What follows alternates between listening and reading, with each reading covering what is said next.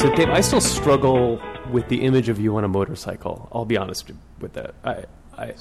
It seems it's incongruous to me. Maybe it doesn't surprise you to learn that. So, would you like a picture of me on a motorcycle? I don't know why you have to even ask. Of course, I want to see that. Great. It's in your inbox. Okay. All right. Oh, that's nice. So, so you were on a motorcycle. While I was off gallivanting with Jason Hibbets in the last episode, you were having a motorcycle adventure. Yeah, I took a day off last week. Very nice. and you spent the day terrorizing beach towns. All right. Nope. In my hometown, there's an annual motorcycle rally called Thunder in the Valley in Johnstown, Pennsylvania. And so I always go there, stay at my parents' house, and they spoil me, and I ride motorcycles and hang out with childhood friends and everything. So it's a great time. How cool! So is that? Having never been to a motorcycle rally, what does that involve? Is it just everyone drives around together, or how is it structured? Yeah, well, there's all kind of things going on, and I think it all depends on the event. So this one's run by the Chamber of Commerce or whatever. So it's very that part of town is very tame. So the really slick thing is, and you'll see it in the picture, is that they will shut down Main Street only to motorcycles. And so it's free parking everywhere for motorcycles, and you just look down Main Street, and it's just it's awesome. Just motorcycles all over the place, and loud, right? Yeah, it's loud. And then and so there's like vendors that selling shirts and leather chaps that I don't have, and nor do I want to have. But interesting that you brought it up, though. Yeah, and so food vendors and stuff like that, and then they'll have bands like probably one of your favorite bands, Molly Hatchet, was there. Sure. Free concert. They were flirting with disaster that Saturday night. And then there are other parts of town that have that's like the places that have other sorts of events. It's the tougher crowd with the hardcore motorcyclists go to drink beverages and have a really good time and collect misdemeanors. Wear felonies and. And in this day and age, with all the cell phone cameras and stuff, it's like, I don't want to be associated with some of the contests that they have there. So sure. So what was young Lauren doing while you were off being a candidate organ donor? Well, before I do that, before we talk about that, I got to see a motorcycle explode. Ooh, cool. Yeah. Is there video? Yes. Yeah. We'll put that in the show notes. Awesome.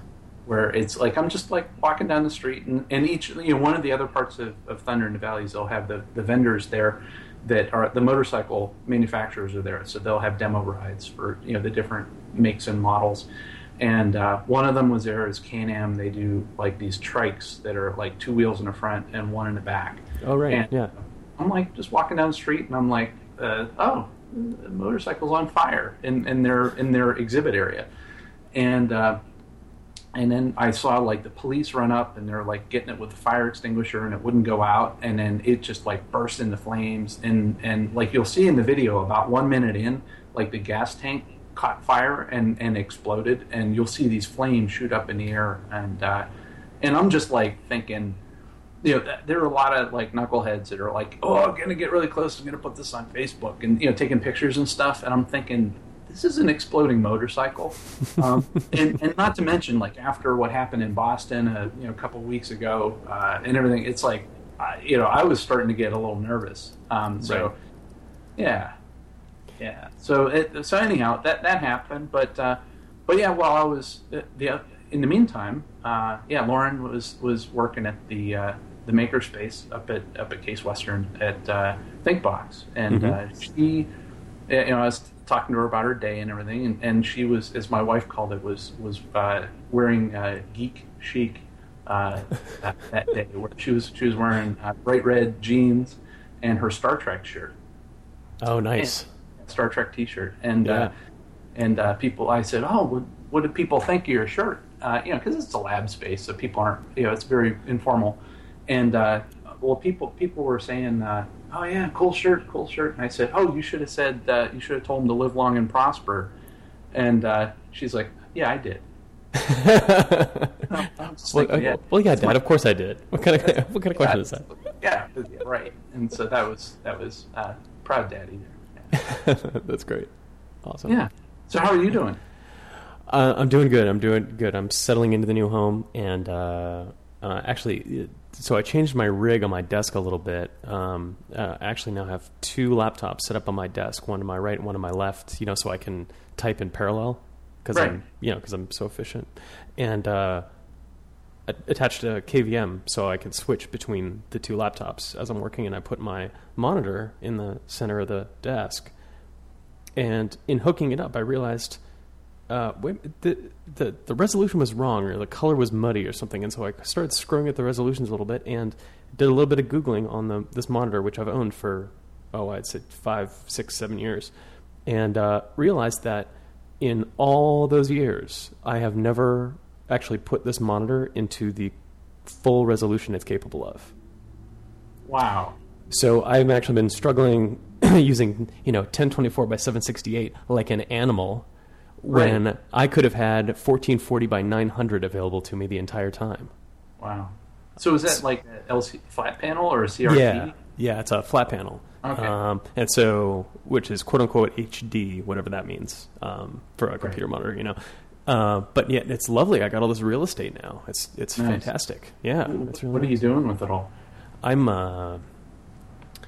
actually, it's the irony of this is I I use all my applications maximized anyway. Yeah, me too. Yeah. So yeah, all it means is that I can just see like more emails at a time, right? That's all it does. Yeah. But it makes me feel better to know that I'm fully exploiting the capability of the hardware that I own. Yep. Yeah. You're getting your money's worth. I'm getting my money's worth, albeit 7 years late. Yeah. All right, cool. Now that we're fully oriented, we're running at full resolution. No motorcycles have exploded, and Lauren's geek cred is intact. What do you say we get started? Yeah, what's on tap? Well, let's see. We got... I started smoking these funny cigarettes. Which ever since you moved to Austin. Ever since, yeah. I knew it was coming. You're falling into that culture there. Yeah. That's right. And then we got a bunch of OpenShift news, some of it really exciting. We're going to talk even more about motorcycles, right? Let's see, we're going to talk about hacking my house. We'll talk about that a little bit later. And one I'm really excited about talking about, and we'll do this towards the end of the show, is how to ask for help. And how to and more importantly, maybe how to receive help like a gentleman. Right. I feel like I'm actually excited to talk to you about this because I feel like you're really good at it, and I want to find out how you got so good at it. All right. So in the meantime, folks want to see an exploding motorcycle, but more importantly, maybe see you on a motorcycle. Yes. Where do they go to see something like that? Well, they have to go to dgshow.org. So it's D's and Dave. G's and Gunner show.org. And right. Also the cutting room floor is there too. What fell on the cutting room floor this time? This one. So Dave, I don't know if you. I know that both of us use agency icons, like the official seal of government agencies. We use them in our presentations all the time, right? Yeah. Cakes. I'm on cakes. Yep. And one of the worst things about this is that the icons are never quite the size you want them to be.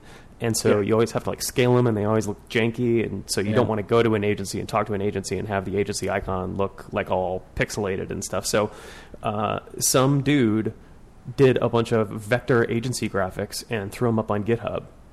So that's super cool and super exciting if you're us. And anyway, that's on the cutting room floor.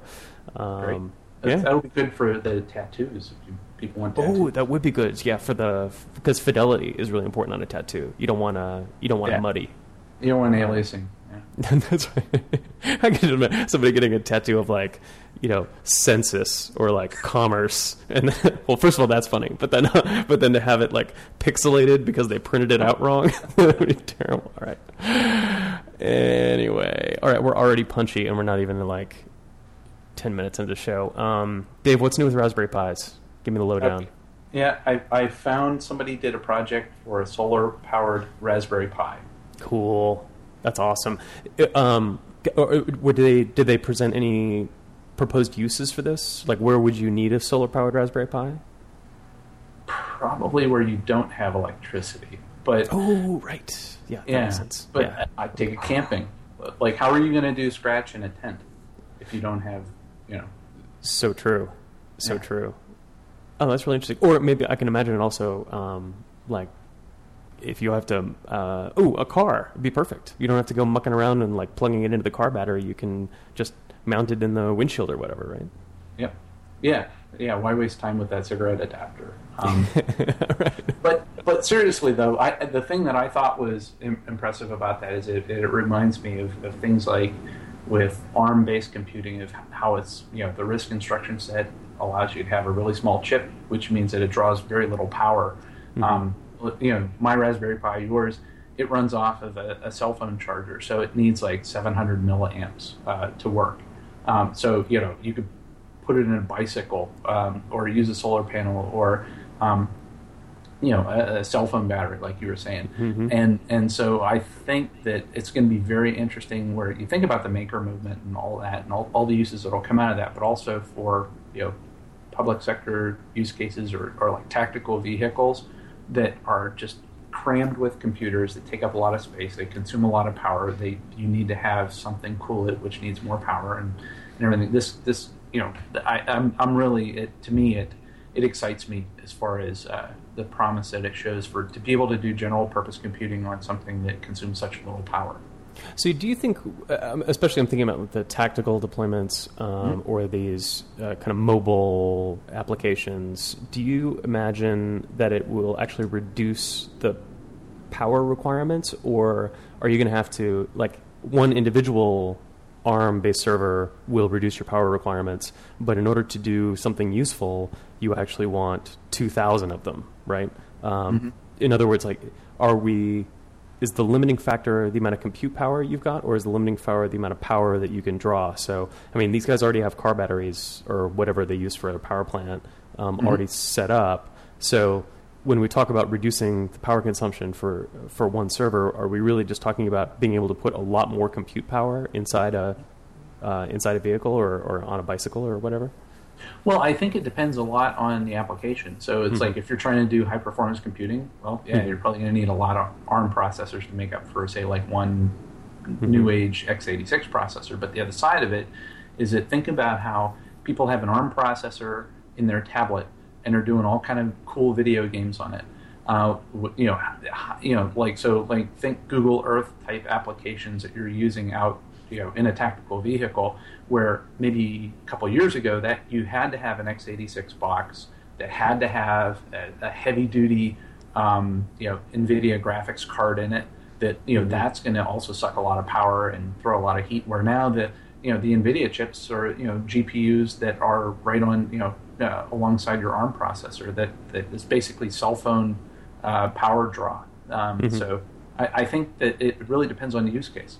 Right. And also, think about, too, how a lot of these applications may not use a full x86 processor, and they have many computers because of classification needs. And so, we've done a lot of work as far as using, multi-level security and SVERT to separate things within a system, but I think you could also just have separate physical boxes that are low power, just doing little simple things. Oh, right. I never thought about that. Right. It becomes really cheap to do air gaps in a way that it's kind of complicated and expensive to do, like regular air gapping with these large, expensive boxes. Air gapping. Oh, that's really, that had never occurred to me. Huh. Yeah. Interesting. I imagine also it's going to encourage, now that I'm thinking about it, it's got to encourage modularity in system design too, right? Because you don't have like 2 pizza boxes or 4 pizza boxes in a vehicle, right? You have, say, 500 tiny little ARM servers in it, each one presumably performing a discrete task, and so I can kind of envision that that would be a lot more conducive to a more pluggable system architecture. So if I don't need to run this geospatial app, I can just take the geospatial ARM servers out. Whereas even if I took the geospatial application out, I would still have to ride these like 4 pizza boxes and power them and cool them and everything else. Interesting. Yeah, and also think about resilience as well, where you think about these data center ARM-based things where you have a whole tray of these ARM cartridges stuck in like a couple U box, where you only the service guy doesn't go in when one of them fails; they go in when a certain percentage of them fail, and I think that that's also maps really well to the tactical use where these little ARM boards got shot literally, and but the mission can still continue because you almost in like a RAID configuration of ARM processors, you could basically over provision and have that resilience and let another little ARM module take over the workload if one of them fails, which is highly likely. Yeah, right. It's interesting because again, I go back to how that affects a developer of one of these systems, because they have to suddenly start thinking the way that Netflix thinks or the way that Google thinks when they deploy these apps, instead of, traditionally it's, the waterfall development and everything is kind of highly regimented and you're planning out for every contingency and it requires like a bunch of belt and suspenders. But when you start treating your servers as disposable, you tend to get more modularity, but you also get more agile, right? Because you can change your mind quicker. Interesting. That's going to be all right. Let's put a pin in that. We got to talk about that more maybe in a later show. Yes. Okay. Cool. Speaking of Google, you saw Ray Kurzweil, but you found so famous futurist predictor of things. You found this quote from him. What was it? Yeah, I actually met him personally a couple of years ago. I got my picture with him and all that. So he was presenting at some conference, but that was before he got hired on at Google as their, I don't know, chief scientist or one of their futurists that thinking about big things. And he's a big fan of the singularity, where if you plot out Moore's law from the dawn of time to now. He predicts, I don't know, like 2030 or things like that, where human computers will surpass human intelligence, and that's what he's calling the singularity, where we could possibly be obsolete. And according to this article, he was saying that we'll be uploading our entire minds to computers by 2045, and our bodies will be replaced by machines in 90 years. Okay, only if he goes first. Yeah, but I thought about stuff like this, and the thing that now that he's from Google, that context, I don't know if is that a good thing or a bad thing. Super creepy, right? Super creepy. Yeah, think of AdWords. They're reading your email, and you're uncomfortable with them reading your email. Think of them reading your mind and having relevant ads that are And can you get AdBlock Plus for, I don't know, and I'll go even further than that. I think he says you upload your mind to quote unquote to computers. Almost certainly what he means is not computers that are mine, computers that are owned by somebody else. Yes. Which is, I mean, I don't even know where to start complaining about that setup. I mean, it seems like a terrible idea, and to the extent that you're and now we're well into sci-fi territory, but you think about how your existence is going to change if you've moved your mind into a machine and basically abdicated your control of the physical world to someone else's equipment, right? Yep. Then, I mean, we talk about vendor lock-in. I mean, yeah. Oh my God. Well, think of So, what brand of think about like a brand or a company you would go all in. Would you stick it in Facebook? Would you stick it in Dropbox? Would you stick it in Google? Right.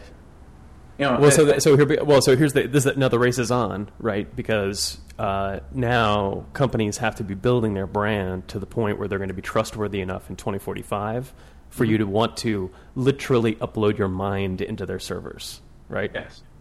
Yeah. Yeah. And then I thought about that, and I'm like, well, I'm going to upload my mind into OpenShift. But then I thought, I don't want to be confined by an SE Linux container. Dave, I don't think you can be confined by an SE Linux container. Your mind is that powerful. I don't know. SE Linux is pretty good, though. I like it a lot. But I don't know if I want to be that confined. At least I'd want to be system high. Right. Exactly.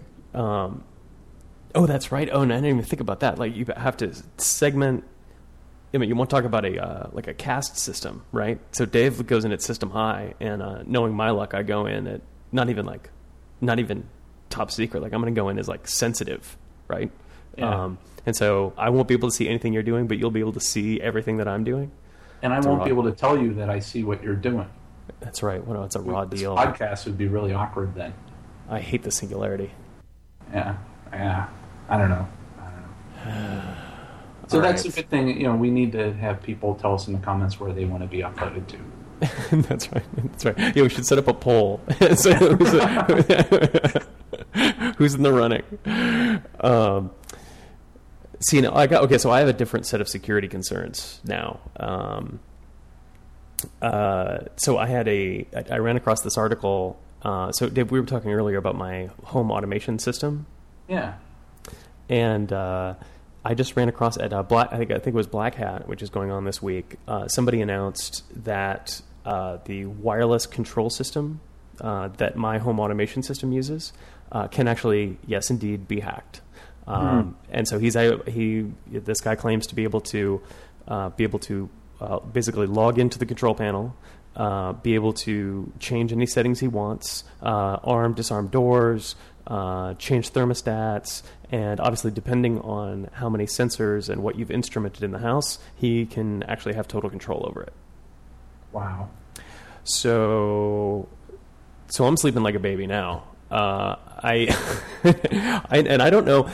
And again, this is of course, this is like a home alarm system, so it's pretty proprietary and definitely closed. So I don't have any way of fixing the problem except like literally unplugging my alarm system. I have no way of remediating this problem. And if anybody's got any suggestions, send them to me in the show notes. But for right now, I just feel like I'm walking around with a target on my back. Some dude drives by on the street with a strong Wi-Fi connection, and suddenly I'm ruined. Yeah. So what we could put your address in the show notes if people want to help. Oh, good. Yeah. That's a good idea. Yeah. Well, and I think too that this, whether it's home automation or credit cards, and to me, it's their business goal is more about convenience over, and then security is secondary. Yeah. And so it's like your credit card gets compromised, and no problem. We'll insure it, and we'll sign you up for some credit watch program. Yeah, and people are willing to take that risk and play go with that bet. And I think that the home security things or home automation things, not necessarily security, but home automation. Do you think that would be similar, where the focus is on convenience and coolness? Yeah, no, I think that is true, but also I think I was listening to Jim Stogdell's excellent podcast over at O'Reilly Radar, and they're talking a lot about the Internet of Things, and how and kind of what that actually is like the commercialization of these control systems, or the democratization of these control systems. So I can use an Arduino or a Raspberry Pi to control this stuff that in the past I would have to use this like purpose-built proprietary black box controller device. And so the democratization of that stuff, which is code for the increased use of like commodity hardware and open source software to do some of this work, I think will actually improve the security of the systems overall, right? Because most of the software has been knocked on for years. And I think there's another force going on here from the other direction, which is famously all these SCADA systems that get hacked, right? These the Stuxnet and these viruses that are now infecting industrial systems. I was talking to one of our Red Hat guys who will work with those those kinds of the companies that make that stuff. And he was saying that these security concerns are actually drawing them towards open source and Linux, and because that stuff is proven, because the stuff has been hardened, it is, it grew up on the internet, so it has the security measures that they need in a way that this kind of legacy industrial control software doesn't, because it grew up not connected to a network, and it's probably, the same code's probably been running for 20 or 30 years. So it's just interesting to see these kind of dynamics, these kind of shifting, these shifting dynamics. Nice. Yeah, interesting. Let's see. What else we got here? Oh, you've been watching we get some news out of the UK, right? Yep.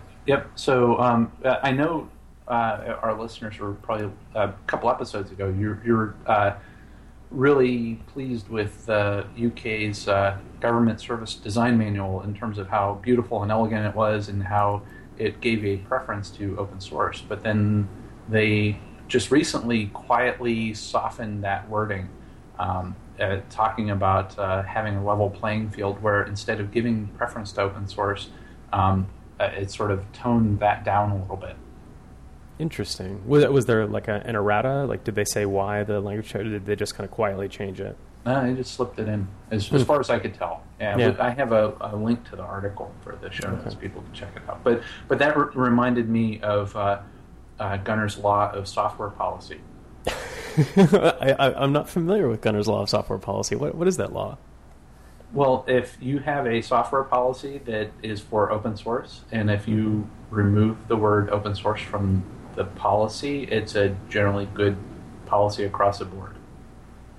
Oh, I see. So that if you have a policy that talks about open source, what you actually want to be writing instead is just a plain vanilla software policy. Because any rules that you would want to put in place for open source, you also want to have in place for all the other software that you use. Yes. I see. That guy Gunner is really smart. Yeah. Huh. Cool. Yeah, we should get him on the show sometime. Oh, that's a really good idea. Yeah, we ought to do more interviews. Yeah. So how do people get laws named after themselves? I don't know how that works. I think they get 3 to 4 to 100 friends together, and they ask those friends to go make them a Wikipedia page. I think that's how it gets created. Okay, we'll give Matt Myceni an action item.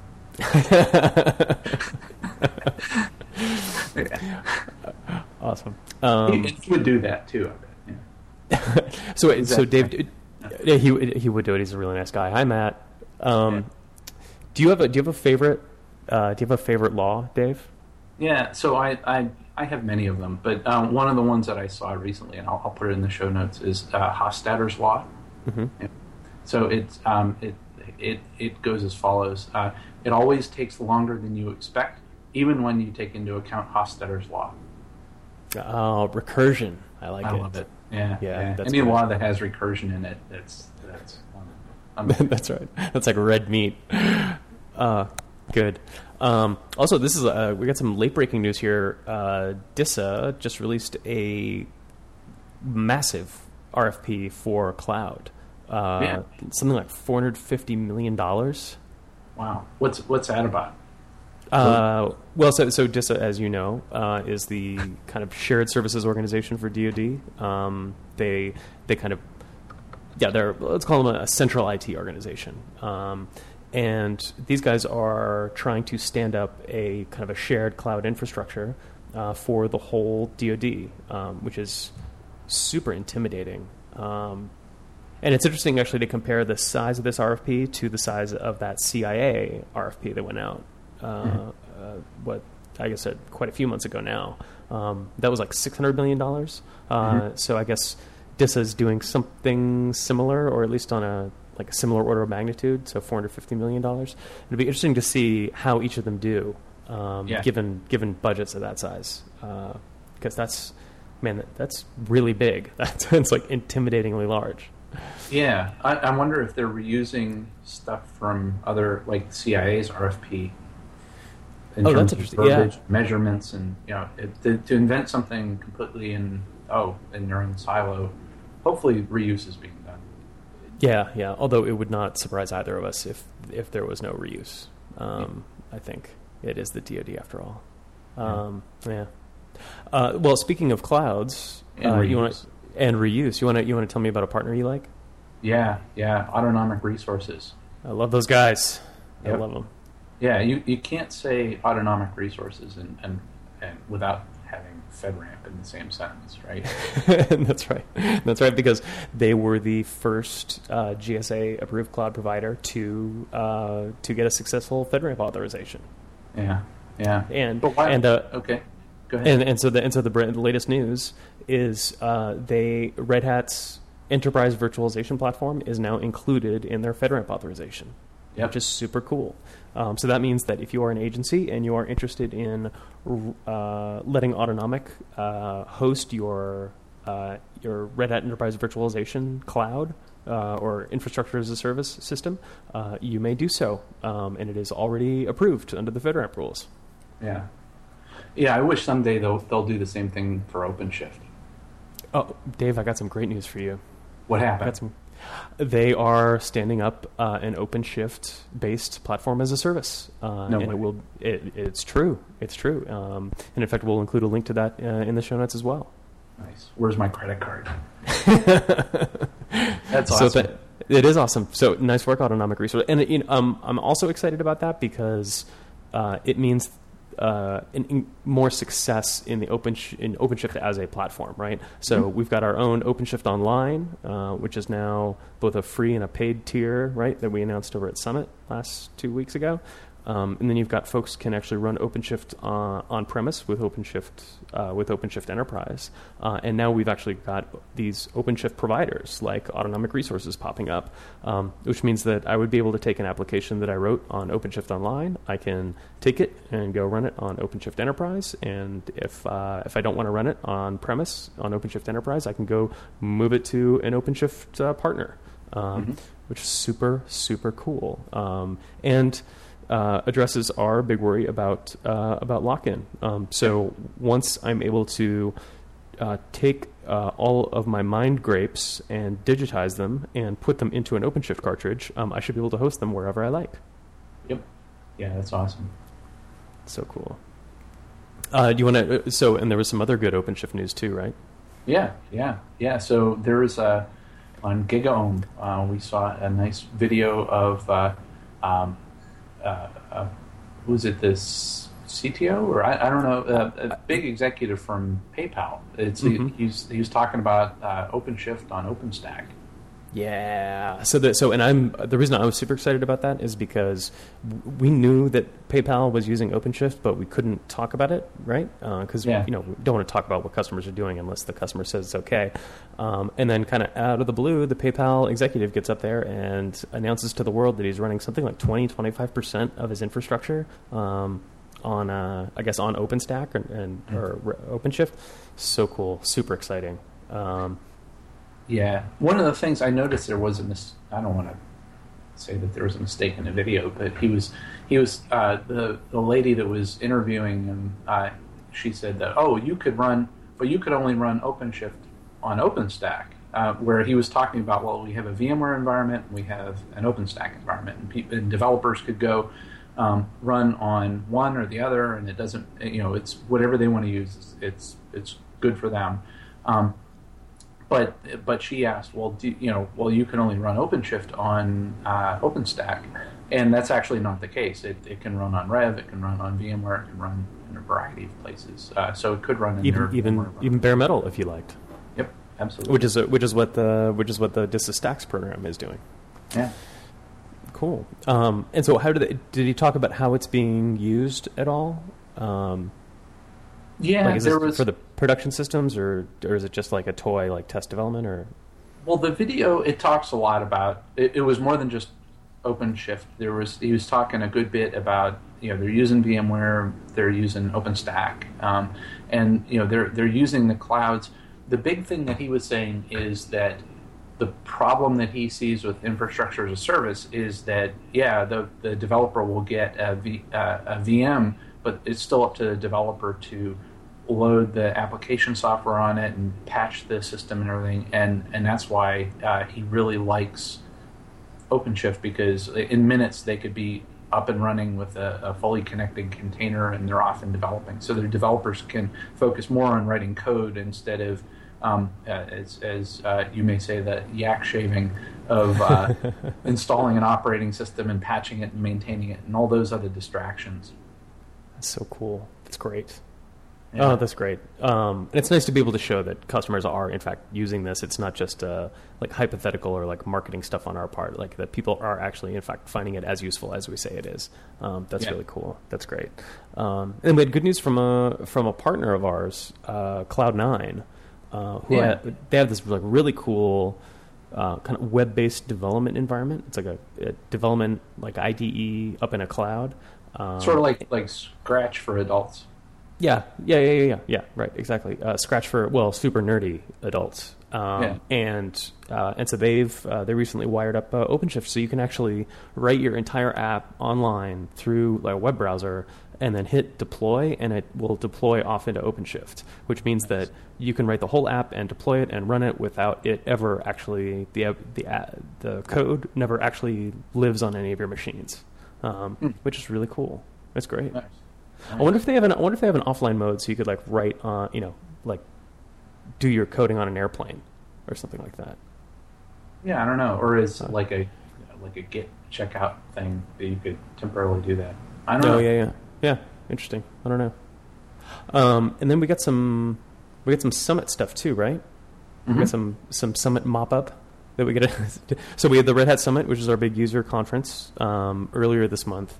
And we actually had an open item. Our good friend Wayman had asked us a while back about what happened, what announcements there were with the Red Hat Satellite product over at Summit. And Dave and I Dave, you and I were talking before we started recording, and realized that neither of us had made it to the satellite sessions, and so in this way failed Wayman. Yes. But we have good news. Yep. So bad news, we didn't get to see the satellite sessions. The good news is that today, when we're recording, which is Thursday the 27th, the videos from all the sessions at Summit are up on the Red Hat customer portal. So if you missed Summit this year, you can go into the customer portal and go and see all the sessions that you missed. Yeah. Well, they didn't video record all of them, but that's right. Yeah. The most popular ones, and I think they're going to try doing more and more. It's like I would love to see us do, and I'd love feedback on this too. As somebody who participates a lot with the Red Hat Summit selection and planning, would customers be willing to pay to attend the summit online and stream everything? Because knowing how like budget cuts are cut, and it does cost money for us to pay a video person and internet bandwidth to be able to live stream a conference. Would people be willing to pay that and not have to travel? I know you would. One of the big draws of the summit is getting to socialize with folks in engineering, but still, for those with travel restrictions, would that be attractive if we would be able to cost effectively offer that? Right. And it would be great too to probably have add some ability to interact with the presenters, so that not a huge difference between watching it live and then watching the video after the fact. But if you could, be watching it live and then like hit the presenters up on Twitter or something, or on IRC, that would be interesting. That's how we do our company meetings, right? Yeah. Well, actually, in the customer portal, there's a way for each of the entries you could put comments as a user of the customer portal. So, like, I have a bunch of video series in the customer portal on SE Linux, and I subscribe to them, and as I'm associated as an author of the content. So anytime somebody says that, oh, this is awesome, or hey, this stunk, I get a notification, or people can tell me when there's a mistake. So it's gratifying to see people liking it, but it's also good getting feedback so I can make improvements for next time. Yeah, sure. And so that could be another way that the author of the content can get. I don't know if we're doing that for all the authors or not, but I think that should be something we should try to do. Yeah, actually that does sound good. All right, cool. And I know that Major, hey Major, how you doing? Yeah. I saw Major already. We only announced this like a few hours ago, and Major has already enjoyed the System D presentation, Yep. which I know he was interested in from our interview. I guess number 17. Yeah, I'm gonna have to take like a week of vacation to watch all these videos For real. to get caught up. You know. Yeah, that's right. That's right. Let's see. Oh, and I see we got a note here on OpenSCAP. Dave, remember we had one of the Red Hat employees had put he actually took OpenSCAP, which is the security guidance tool, security auditing tool, and he actually integrated it with the installer, integrated it with Anaconda. Yep. So for his master's thesis. Yep, and that's now actually a for-real Fedora project. Nice. Yep. So we'll include a link to that in the show notes. Yeah. Cool. All right. So you were saying earlier that you were smoking funny cigarettes. Did they legalize something in Austin and I didn't hear about it, or? Well, you got to be careful with the language. It's decriminalized. Okay. It's not legalized, decriminalized. So what I'm talking about is something that I thought was ridiculous. It sounded silly until I actually started using it, and it's Dave, you heard of an electronic cigarette? Oh yeah. So I've been a smoker for 20 years, which means I've been trying to quit smoking for 19 years. And the way my brain is wired, or maybe I'm I don't know, for a bunch of reasons, I find it extremely difficult to quit. But I recently transitioned into, I think mostly because we were moving into this new house and wanted to kind of turn over a new leaf, transitioned over to these electronic cigarettes, which look precisely like a real cigarette. But the difference is that it is a battery and a packet of nicotine. So you can imagine a cigarette, the white part of the cigarette, which is like the kind of tobacco part of the cigarette, is a battery which screws into a USB device for charging. And then the brown part of the cigarette, like the filter part of the business end, is where the nicotine is held.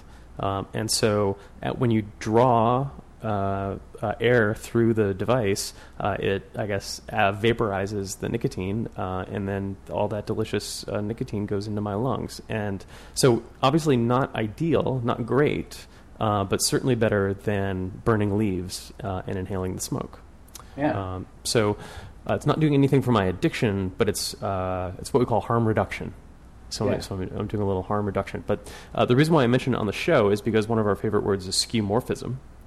And this is a perfect example of skeuomorphism. They've even created a fake little ash out of gray plastic on the top of the electronic cigarette. And when you draw breath through the cigarette, there's a little red LED inside which lights up as if it were a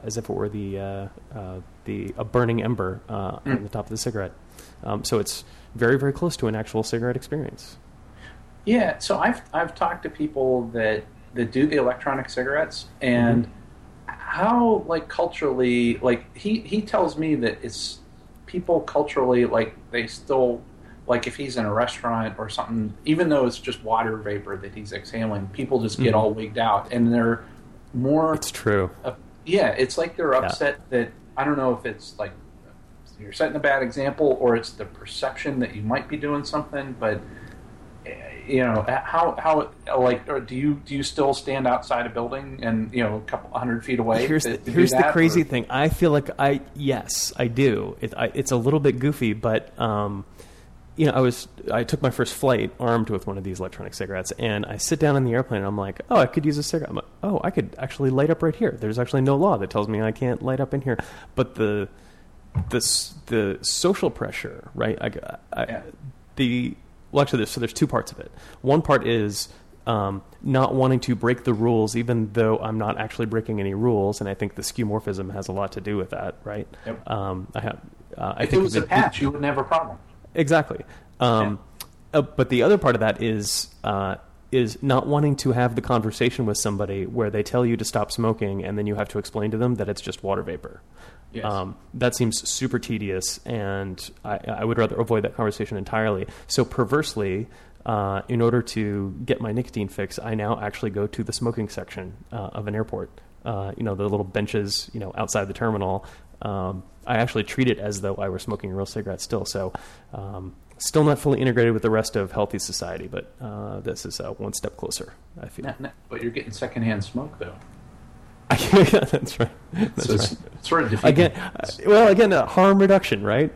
It's going from first-hand smoke to second-hand smoke. Maybe that's one step at a time. One step at a time. That's right. Yeah, exactly.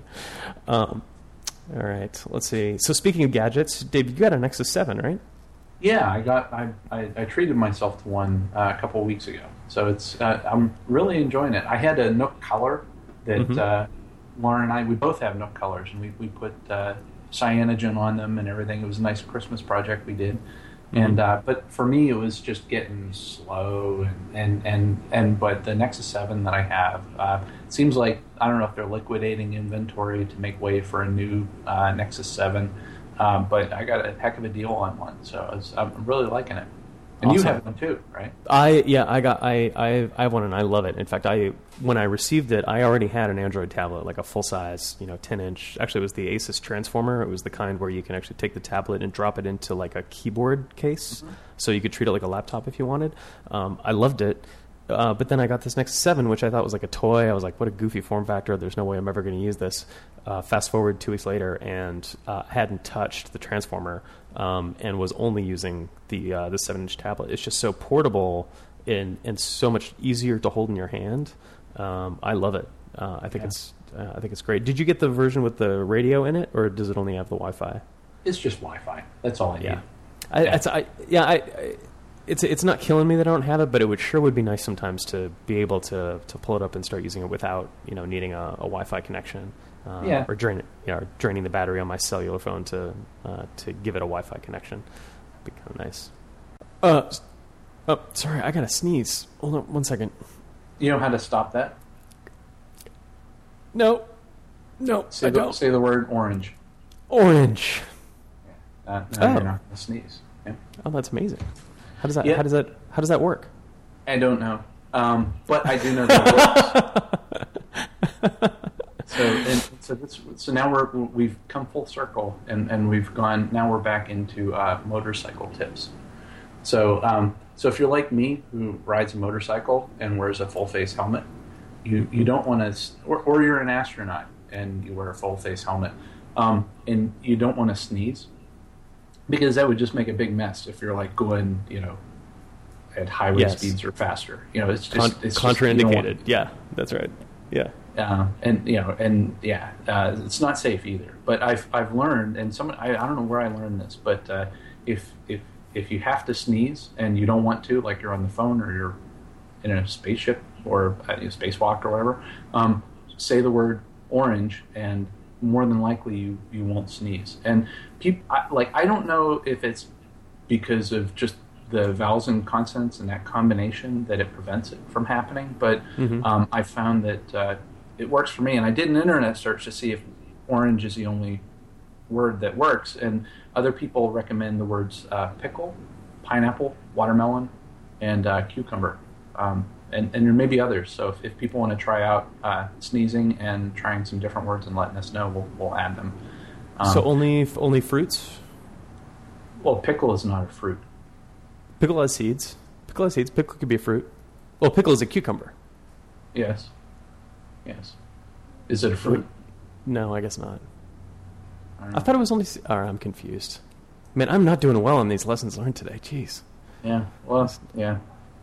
I know there's a lot of debates about tomatoes, but yeah. I guess, cucumber's not... Yeah, that's... Okay. All right. Yeah, but the other thing about orange, I don't know if you know this, is that there is no normal word in the regular English language that rhymes with orange. I know somebody who disagrees. Who? Rap artist Eminem. He Really? disagrees. Yeah. We'll put a link to that in the show notes. Okay. Yep. Yeah. I guess what else we got? Oh, how was the? Well, I guess you had the FCA event, right? You've been planning. That's the thing that's been. That's the event that brought. That's the event that brought you and Sweater Woman together. Yeah, yeah. So, my wife is going to hear this, and she's going to, who is Sweater Woman? And it's, I don't know. I'm going to have an ankle bracelet. She'll be tracking. Um, yeah, but no, that AFCEA DC event, it happened last week, and that's the event that I've been coming to DC for just about every week since like late February. And so finally we had the Emerging Technologies event, and it really went great. I had one of the interesting things though was that I was all set to have the CTO of the NSA sit on our breakout on cloud computing, and due to current events, he couldn't make it. And so, fortunately, one of our advocates for the Emerging Technologies Symposium, Gus Hunt, who's the CTO of the CIA, he's like, "Oh, I'll do it," and I'm like, "Okay, then." And it was awesome. So it's like I had him on the breakout, and I also had Roger Kuhn from the Office of Naval Research on there too. So it was a great thing, and then so it was really cool. And then the other thing is, like, yesterday we had that Defense in Depth event where yeah, so that was, everybody was, we were posted on the GovSec mailing list, and we had well over 100 people there, and every time, like Sean was there, Sean Wells was talking about SCAP. We had Dan Walsh talking about SE Linux, where one of his quotes was that if you're disabling SE Linux, you're unpatriotic. So, his rhetoric just gets kind of, there's more and more hyperbole in this. I think him and Major are good together. And well, after he was like, he presented, it was like he presented his same session like 3 times, and it was 3 2-hour slots. Plus, he sat down on a lunch panel with me, and so you can imagine by the end he was punchy. yeah, and so it was great. And Steve Grubb was there talking about how we're doing common criteria and how to write secure software, and then and on my lunchtime panel, again, we were supposed to have some folks from the NSA sit on my panel, and they unfortunately they couldn't make it. But the fortunate thing was we had the guys that were speaking, so we had Dan and Sean and Steve Grubb sit in on the panel, and we have David Wintermere from NIST sit down on the panel. And the really cool thing is I told David that, it's like we're the customers, they can't make it and everything. And he's like, well, you know what? I asked and I found somebody from DHS. Would you mind if they sat in on the panel? And I'm like, no problem, please. Yeah. It would be great. And it wound up that it was, let's see here. Sarah Mosley from, who's like a section chief from Department of Homeland Security, or a branch chief. And so it was, and I talked to her, and she's like, "Oh, I'm all excited about doing it." And but it was like last minute, and we couldn't. And she had to have like a 7-day approval window to get their public affairs people to allow her to speak in public, and they denied the request. So and you can imagine this is like a 4th and goal situation where we're trying to get her over the goal line, and it's like, oh, we didn't make it, but she still came to the event, and she sat in the front row, and she's like, well, hey, if anybody has any questions on FedRAMP, I can't speak in a capacity in terms of DHS, but I can speak as a citizen. And she was like, they're willing to help. So it was just an amazing event to, it's like we were talking about it, asking people for help and stuff. It is amazing when you're surrounded by people that are willing to help. Sometimes you need help, but whenever people are there to help, it just makes me step my game up a lot more, and it's just really energizing. Yeah, help is. So I think what I was going to ask you is, like, how do you make yourself available for help like that, right? Because I know there's some people who I am probably not inclined to help because I feel like they don't need it, maybe necessarily. And hearing your story, I'm thinking about, like, well, that's probably not true. Like, if I was a DHS branch chief, and I was attending this Red Hat security event, I would be like, well, these guys have this whole event planned, and they probably don't need, they don't need me butting in. Even though I'm willing to help, I'm not going to necessarily volunteer it. So do you think you did anything in particular to make sure that people knew that you needed help? Or was it just a matter of asking for it? Or did you, maybe I'm overthinking, but like creating an environment where people feel like they can volunteer to help you? Yeah, and well, in the case of with Sarah from DHS, it's like I didn't even ask for help from Dave Windermere, but it was a thing that it's like he and I talked before the panel, and I was expressing it's like, oh man, it's we're having these problems, and we developed this really good rapport, and so I think part of it is, it's I got lucky in this case. But then the other part is, all you have to do is ask whenever you can. Like in the case of the AFCEA show, when the NSA couldn't do it, the folks, we started asking people on the AFCEA team, and if you ask people, all you have to do is ask, and that goes back to Randy Pausch, the last lecture. Right. That where it's like it doesn't hurt that if you need something, ask for it. But the other side of it is. I always try to pay it forward, where somebody asks for help, I'm there helping, and it's whether it's internally on the mailing list or whatever. It's like I know that someday I'm going to need help, and it's like I'm going to treat people the way it's someday I'm going to be in a pickle, and hopefully people will rally and respond to me in the same way that I've helped them, and I've seen that come full circle as well, where it's like. I'm always trying to help people wherever I can. Yeah, well, and Dave, I don't know if you know this, but you're actually famous for that inside Red Hat, is being helpful, which I think you're right. It actually makes people more likely to help you. Seems like a basic kind of Sesame Street kind of lesson, but I think it's, I think it really is. It's a truism. And what's interesting to me is this notion of help is. So for a bunch of reasons, it's important, even in a business setting, to be able to trust someone else.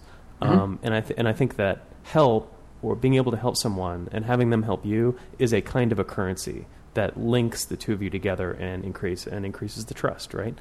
Every time you help someone, it could be something small like lend them a pen or review a document for them. That is like the stuff of a trusting relationship, right? And it's those trusting relationships which end up, helping, in our careers, and with us accomplishing our respective missions. Yeah. Well, another trick, I'll tell new solutions architects that I'll do, like on our internal tech mailing list, is I will sacrifice myself on email lists, where, like I know, sometimes very very heavy-duty technical mailing lists, and where a lot of times the solutions architects go for help, and the one is TechList, but and I'll go there and ask for help, and I will actually offer myself up as a sacrifice in some cases.